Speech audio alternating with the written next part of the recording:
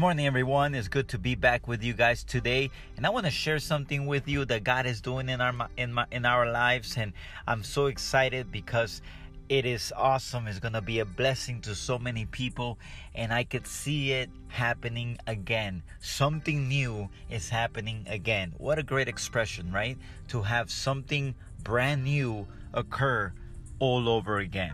A lot of people can't believe that good things could come twice in their lives. A lot of people wish that they could do at least one thing of greatness in their lives. Some people say, well, at least before I die, I have this bucket list that of things that I want to accomplish, countries I want to travel to, exotic trips, right?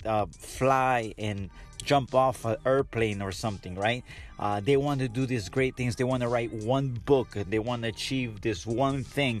And they say, if I could just do this one thing, then I will be happy. But can I convey this thought in you, in your heart, in your spirit, in your mind today, that there's a blessing, there's a breakthrough when you do it a second time, when there is a number two. You know, you and I know, we all laugh at these groups, right? That they only had a one-hit wonder. They only did one song, they only did one book, they only did one movie, and that's all you remember them by. That one thing that they just did.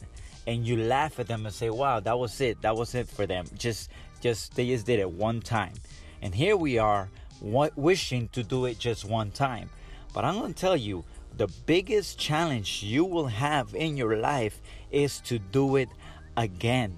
For you to have the momentum, the drive, the energy, the passion, the dream, for you to do it again. And you know, God is into doing it again. The Bible says that He took a piece of clay and He did another again. He did a new one again. God is able to do it just as good, just as amazing, just as powerful, just as glorious, just as exciting.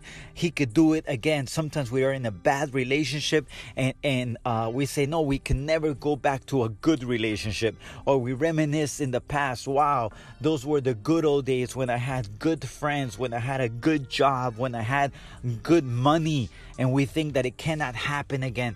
But I tell you something, if you're able to wrap this around your head, right, and believe God and believe that you can do it again, I promise you that you're gonna have a breakthrough in your life. Dare to do it again. Dare to be good at number two.